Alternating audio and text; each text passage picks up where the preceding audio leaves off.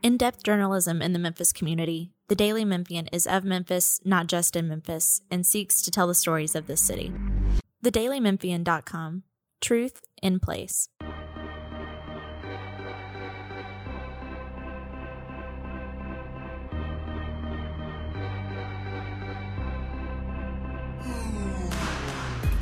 Welcome to the 7th edition of the Daily Memphian Grizzlies podcast.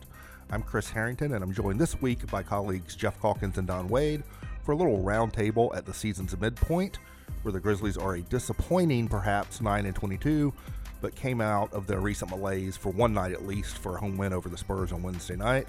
What's up, guys? I'm good. It was fun last night. It was. It's been a long time. It has been a long time. It feels. It was striking though. I thought. Obviously, the big story last night was, Mark being Mark, or the Mark, whatever. Mark being the good Mark, and the Grizzlies winning in the same way that they did when they got off to that 12-5 start. I thought what was striking though. In the last week, there's been so much talk about blow it up, blow it up, blow it up. Not from the people close to the franchise, but from the broader city. Here we go again, blow it up, whatever, tank, all that stuff. And apart from whatever management thinks, it's just not, that's not, the vibe in the locker room is not at all, this is last year. The vibe in the locker room is that we can't really figure out why we lost all those games. We like each other despite the turmoil, whatever. And we're going to try to win every game. And I think it's very clearly what they're going to do. So those who are in the blow it up camp out there in the greater citizenry, you're going to be disappointed. That's not what you're getting this year. Well, it's funny because it's sort of, in some ways, it is a repeat of last season in that the disconnect between fan and media conversation and what the internal reality is. Because last year, everyone agonized over tanking or not tanking, and the only place where that was not a conversation or an agonized conversation was in the offices of the Grizzlies management, because they knew they were tanking, and like they knew they needed to, and they were just doing it. Right. Like they weren't agonized about it. And this season, it's sort of the opposite. People can talk about it all they want, but like they want to just be as good as they can be this season. I think there may be some differences around the edges in terms of how things go, but like they're not going to quote unquote tank. Like that's just not going to happen this season. I think we're at a point where for fans and media, when Chris Wallace comes out and talks, he does what general managers do. He spins. Yeah. He talks and you roll your eyes and you move on. But to Geoff's point, in the locker room last night, listening to Mike Conley and Mark Gasol, it seemed real. The resolve that the players themselves feel, whether it proves to have merit, only time will tell us that. But the resolve right now is real. That was not spin. Yeah, and so there's sort of two tracks here. There's the let's be good enough to give our pick to Boston, which is not exactly, doesn't have the lift of a driving dream, right? And then there's the let's try to make the playoffs. The second thing is very much still operable. The first thing, whether it is or not, I think is very much in question. Like, it's too much damage been done. They are 3.5 games out of the 8 seed right now, which doesn't sound like a lot, but in half a season, it's a little bit. But they also would have to vault like 4 other teams even to get to that point. What kind of odds do we give the Grizzlies to actually be a playoff team this season? I don't even really seriously think about it. I honestly. No, but they do. The players do. The players do. Odds? Yeah, they got a 10% chance of figuring it out, of being closer to the team that they were at the beginning of the season and winning a bunch of games. And I'd say, sure, they have a 10% chance of figuring out and making the playoffs. I don't really think it is interesting you say that. The players do, and I guess management does. I don't really know what management thinks there in terms of that. I don't know many fans at all who are thinking about playoffs anymore. To me, and I know it's not a goal that inspires anyone. It's the same goal that I had at the beginning of the year for the franchise, which is that they would be competitive. And I think there's a better chance that they can regain their competitiveness than there is that they can actually make it in the playoffs in a very crowded West. They can be competitive and they can be good enough to convey the pick to Boston, and that's what I wanted out of the year. So I think there's a 50% chance that they do that, or 60% chance that they do that. I think there's a 10% chance that they make the playoffs. What do you think? The math is not at all in their favor. Not only do they need people in the top 8 to fall out, they can't have anybody else where they are move up ahead of them. And the New Orleans Pelicans, to me, with Anthony Davis, look like a good bet to move up ahead of him. So it's great that they have this newfound resolve after last night and all of that. but all the math is still working against them, and it'll continue to be that way. What we mentioned, like they've gone through this period of sort of turmoil over the past month, which is quite the contrast to the, we have a bunch of high IQ, good locker room, which I think they do, good locker room guys, and we're just like a solid professional basketball team again. And then there's just this dark cloud over the last few weeks.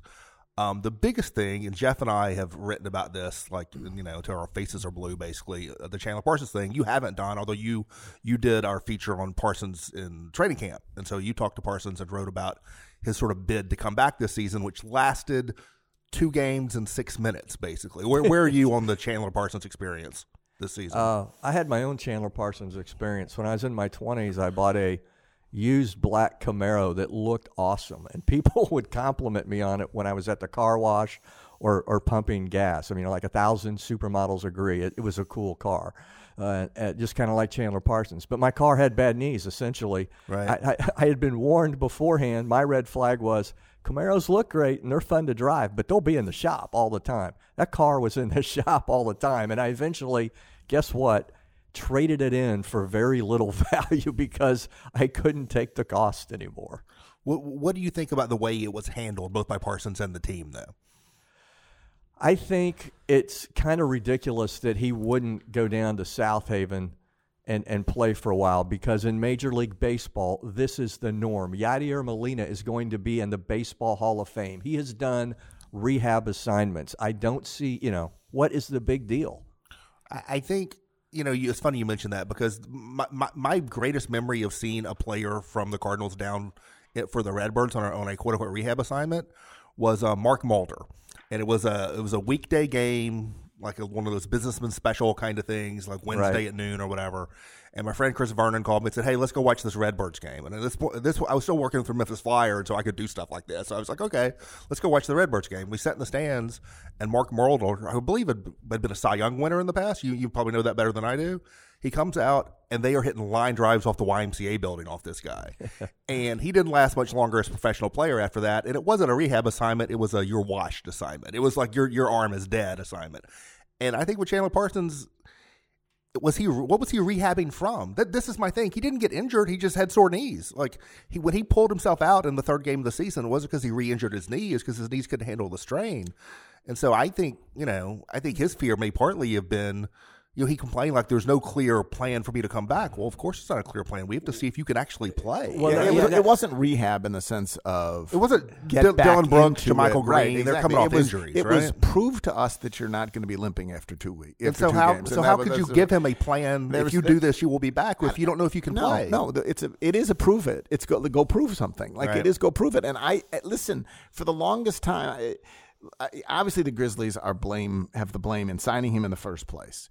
If anything, they can be blamed for the kid gloves with which they treated him for so long when they didn't make him earn anything. They just handed him everything. They handed him the $94 million, but then they handed him playing time he didn't deserve. He handed him a starting spot this year that he didn't deserve. He handed him everything, and in response, what did he give them? He gave them subtweet, nothing in the effective play. All they got was this lousy subtweet. All they got was his lousy subtweets, and then he's subtweeting them. He's stirring up crap. He's going to his agent is whining. He's whining. Like at some point, you got the benefit of the doubt because they invested this money in you for 2 seasons. Well, now they're finally like, you just go play 2 games, and he didn't do it. I found his behavior to be deplorable and totally consistent with the tone deafness and sense of entitlement that came with the Cancun picture and the "I won the lottery" tweet and everything else. It all fits. Personally, everybody likes him. He's a nice guy. But I think probably, among other things, as the locker room had their sort of "we're all in it together" meeting 2 days ago, I think it's easier to have that meeting without Chandler Parsons sitting there. You do wonder about not only him, but Selden and Marshawn Brooks are going, and those guys, as far as I know, were not problems at all in the locker room, except when they were announced that they were traded and they weren't traded, and then they are appropriately unhappy about being jerked around. And you get 2 guys who are sort of walking dead in your locker room, and another guy who's like just complaining all the time. And so I do think just resolving those issues, had to be sort of a positive thing. But it does bring up with Parsons thing the interesting thing where in the middle of all this, they trade Selden and Marshawn Brooks for Justin Holiday, a 2-for-1 of wing players, and then Dylan Brooks is now out for the season. And so suddenly, where you had 4 potential contributors, Marshawn Brooks, Wayne Selden, Dylan Brooks, Chandler Parsons, you take that 4 and bring it down to 1 in Justin Holiday. And so if the thing with Parsons hadn't blown up, wouldn't there be a better opportunity for him now than there was 2 weeks ago? There's no question. And this all gets to, we've got a pretty long track record of the way this organization handles injuries and potential injuries, and it's not real good. I mean, I literally just came from my podiatrist to come and do this podcast, and he happens to be a huge Grizzlies fan. And he's like, why is Dylan Brooks out for the season with a toe injury? It's like there's all these questions. And they are saying likely out for this. They have not said definitively he is out for the season. The Grizzlies have not. Yeah. But it seems my understanding is it's likely he's out for the season. And there was a time back in the day when, and I don't know how widely circulated this was, but this information I know to be true, when Tony Allen sought treatment from doctors in town that were not Grizzlies doctors because he was not happy with the way things were going for a particular injury. And so you always kind of feel like they're behind the curve, not just Chandler Parsons, but and how they make moves and how they account for, the Knicks and all this that this guy's dealing with and that guy. They never seem to be in front of it. Yeah, well, to me, the point there is that he shot himself on the knee. I guess not the foot, but he would be if he had simply hung around, shut up, and played. He would be given a chance, given the losses. And what was accomplished? Right. It goes back. What did he accomplish by his whining and by his subtweeting and whatever else? He accomplished being sent back to L.A. where he can hang out with his Instagram girlfriend, and that's great. That's what he accomplished. Had he not done that, yes, he would have a much greater chance to play. And I don't think that's the Grizzlies mishandling injuries. I think that's Chandler Parsons mishandling his impatience. Well, I think he's hoping to accomplish a buyout or a trade within this season, and I think that's not impossible. It's not impossible, but it is very unlikely, I think. Yeah.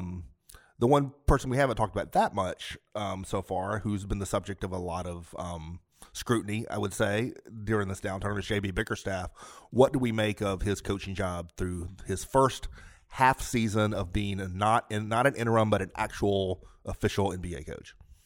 Yeah, the big takeaway I have so far is that it feels like he doesn't have complete control, and we've seen this with other coaches, right? There seemed to be a disconnect, again, on what to do with Chandler Parsons. There seems to have been a disconnect at various times on you play Jaren Jackson Jr. in the fourth quarter or you don't play him, or how much do you play him, how much room do you give him when he gets in foul trouble, all of that. I think at some point you got to turn your coach loose and find out what he really has and let him take his best shot with the players he has. And then if you don't like it, you take action. Yeah, I haven't seen any evidence. He's taken a lot of criticism externally for the Jaren Jackson Jr. usage, including from me. I haven't seen much evidence of internal problems on that. Certainly the Chandler Parsons thing was a point of some tension internally, and I sense that at the point where he finally put Javon Carter in over Shelvin Mack, I think there was some internal, come on, man, Shelvin Mack's been bad for a month. That didn't last too long. It didn't.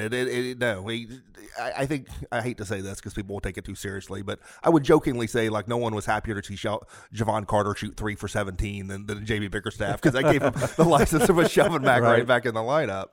I feel like JB he's sort of in a tough spot he's in a spot that gives him a lot of exposure in that he doesn't have a team that is so talented it can coast on talent.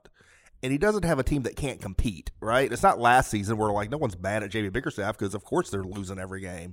He's in that broad middle. The Grizzlies are in that broad middle of the NBA where if you're not performing well, there's going to be a lot of scrutiny on everything you do, and it's an opportunity and it's a risk for a coach, right? Because the spotlight is going to be on you, because there's going to be a sense that you have a real impact on which way things are going, and it's not guaranteed positive or negative, right? It feels like fans have been quicker to second guess JB in a lot of ways than they have some other coaches.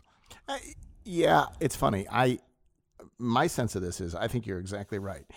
It's interesting. Like, Jaren Jackson Jr. doesn't seem to object to his playing time at all. Like, he's an eternally happy guy. And last night, among them, like, JaMychal Green finished the game, and Jaren Jackson played well last night. He was good. He got in some foul trouble, but it wasn't a case just of qualifying or whatever else. So, what you had said on my radio show, I think, is exactly right. Jaren Jackson plays, then in comes JaMychal Green, and then two things happen. One is JaMychal Green plays. And the only way Jaren Jackson gets back in the game is if he had been playing well, and if JaMychal Green plays poorly. Right. If JaMychal Green plays well, which he was last night, he doesn't get back in the game, even though Jaren Jackson had played well. And if Jaren Jackson had played poorly or had gotten in foul trouble, then he doesn't get into the game either. Right. I think he is. I'll be honest.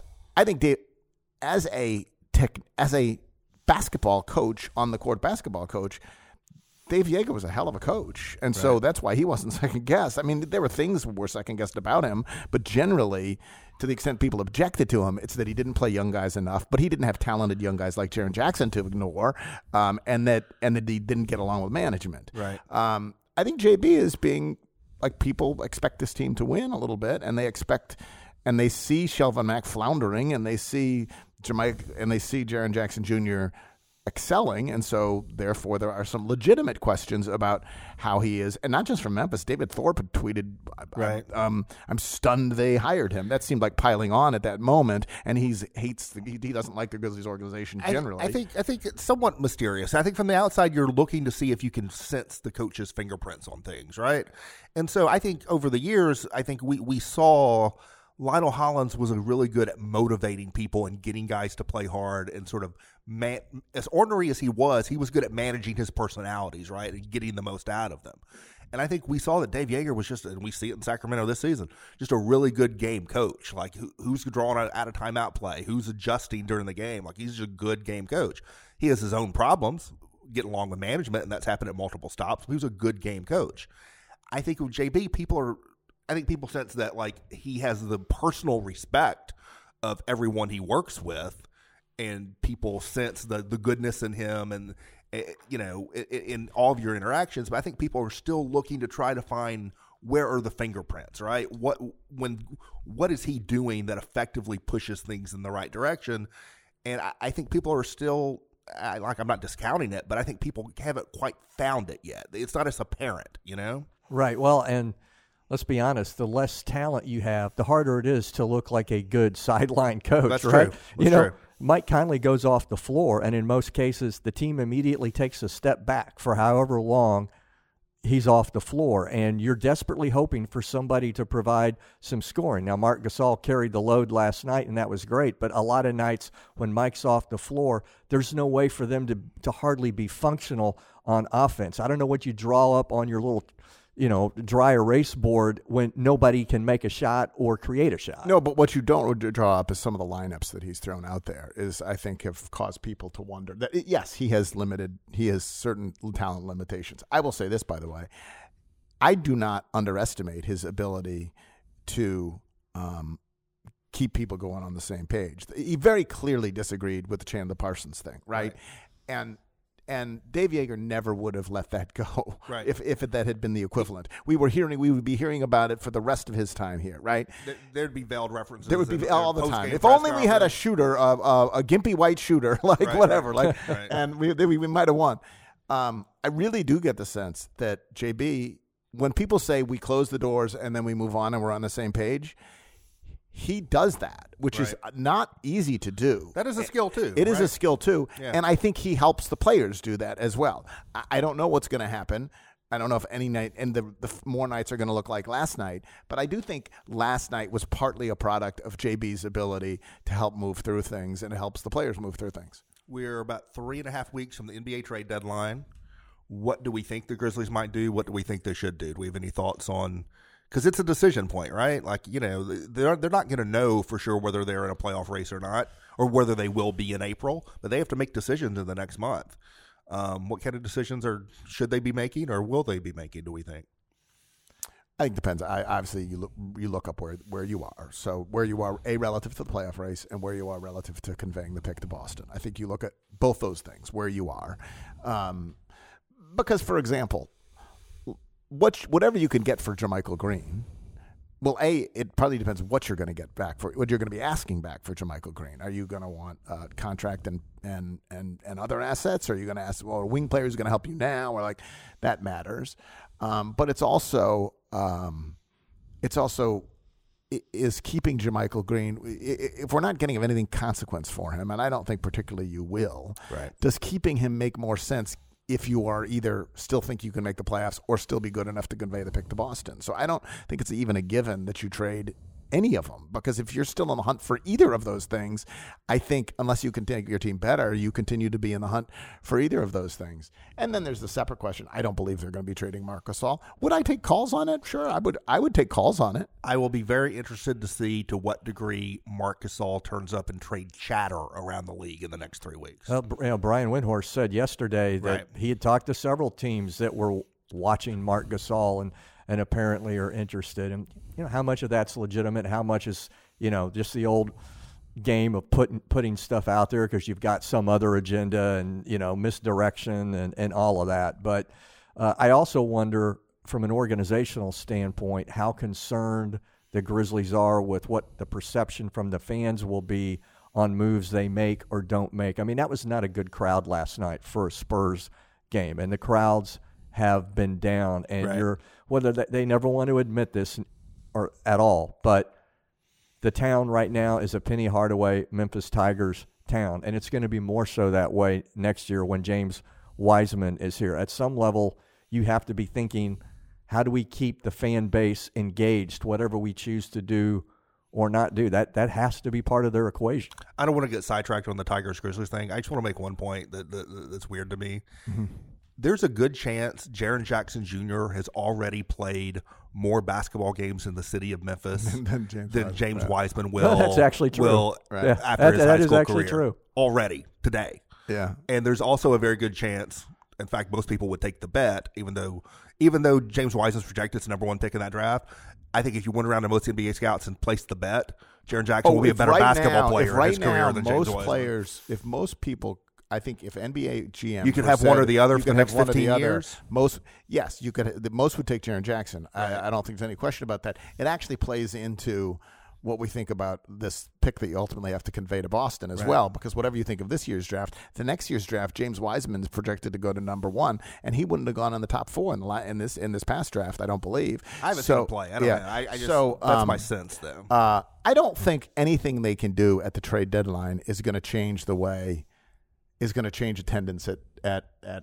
FedEx Forum for the Grizzlies this year. I do think in the end they have some branding issues that really start with management more than. I do think that those considerations factor into long-term planning to some degree, though. I think so too. I think people realize people are kind of bored with this product, right, whatever it is. But some of that is literally like. They don't like Chris Wallace anymore for whatever. Right. They like Chris Wallace actually had a pretty good summer between Jaren Jackson and look at the Kyle Anderson signing. That looks smart, doesn't it? Doesn't it? I think so. Yeah. Very so much. It wasn't the weird thing is he had a better summer than he had years before that. Right. But back to Mark, I would take calls on Mark, and I would do two things. I don't know that he would answer you. I would ask Mark's agent if he knows what he's going to be doing at the end of this year, and then I would also see if there's any market at all for Mark, a meaningful one. I have not had a chance to pose that question to Marc Gasol because I'm not going to do it in a scrum, and I don't think I would get an answer to it anyway. Right. I have talked to people in the organization, and they do not expect that they're going to get any definitive word from Marc Gasol or his agent in the next 3 or 4 weeks. Yeah. Because that's not going to happen. They're not going to get we're leaving this summer. They're not going to get that message in the next And do you month. think that's because he doesn't know, or because he just doesn't want to think about it, or because I actually would think Mark, given his loyalty to the organization, like LeBron was never going to do that to tell people what he's going to do at the end of the year, right? That's just not it.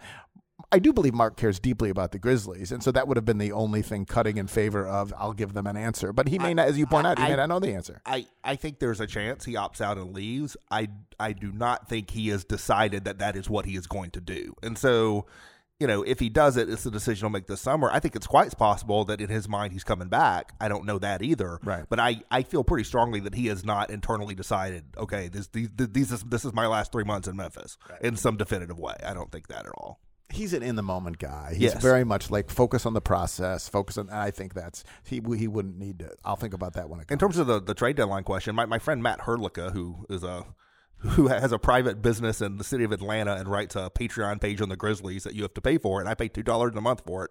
I think I'm one of like 30 people, but he's really good. And he made the point recently that when Chris Wallace has been in charge, when the Grizzlies make trades to get better in season, they don't wait. Their history, they went out and got Mario Chalmers in November. They just went and did it. The Justin Holiday thing, they didn't wait to the trade deadline. They went and did it. And their history has been, when they're trying to make themselves better, they don't wait for the trade deadline. They just go and they try to do it with Kelly Oubre, right? And so if they make a deal at the deadline, and I think they might, I think it will be I don't think it's going to be let's bring in a guy to help us for the next 3 months. I think it'll be more of a long-range kind of thing. Like maybe it's you decide we're not going to re-sign JaMychal Green this summer. It may not hurt us that much to move him now because we kind of like Kyle Anderson and Omri Caspi playing those backup 4 minutes. Right. So I think they could do something like that. But I think the pure buying trade, we're buying something to help us right now. I think they've already done it. And I don't think the market. So I think his name may turn up in chatter, but I would be very surprised if anything actually happened. You always get the sense that Chris wants to know that he's got a draft pick or two in his back pocket, right? And they just traded away a couple of draft picks. So yeah, you could have something like that.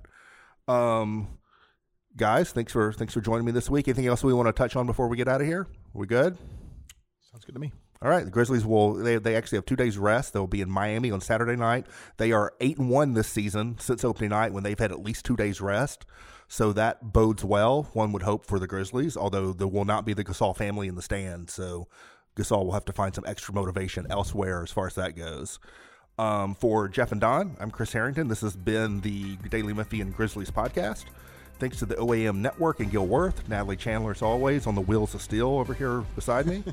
You can subscribe to the site at dailymemphian.com. You can follow us on Facebook and Twitter at Daily Memphian. And make sure to subscribe to this Grizzlies podcast and all of our other podcasts, Tiger Basketball, Tiger Sports, Politics, and everything else, wherever you get your podcasts, including iTunes, Spotify, Stitcher, and the rest.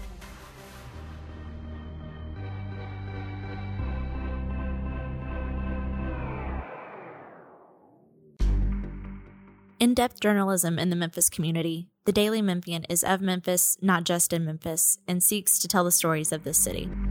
TheDailyMemphian.com. Truth in place.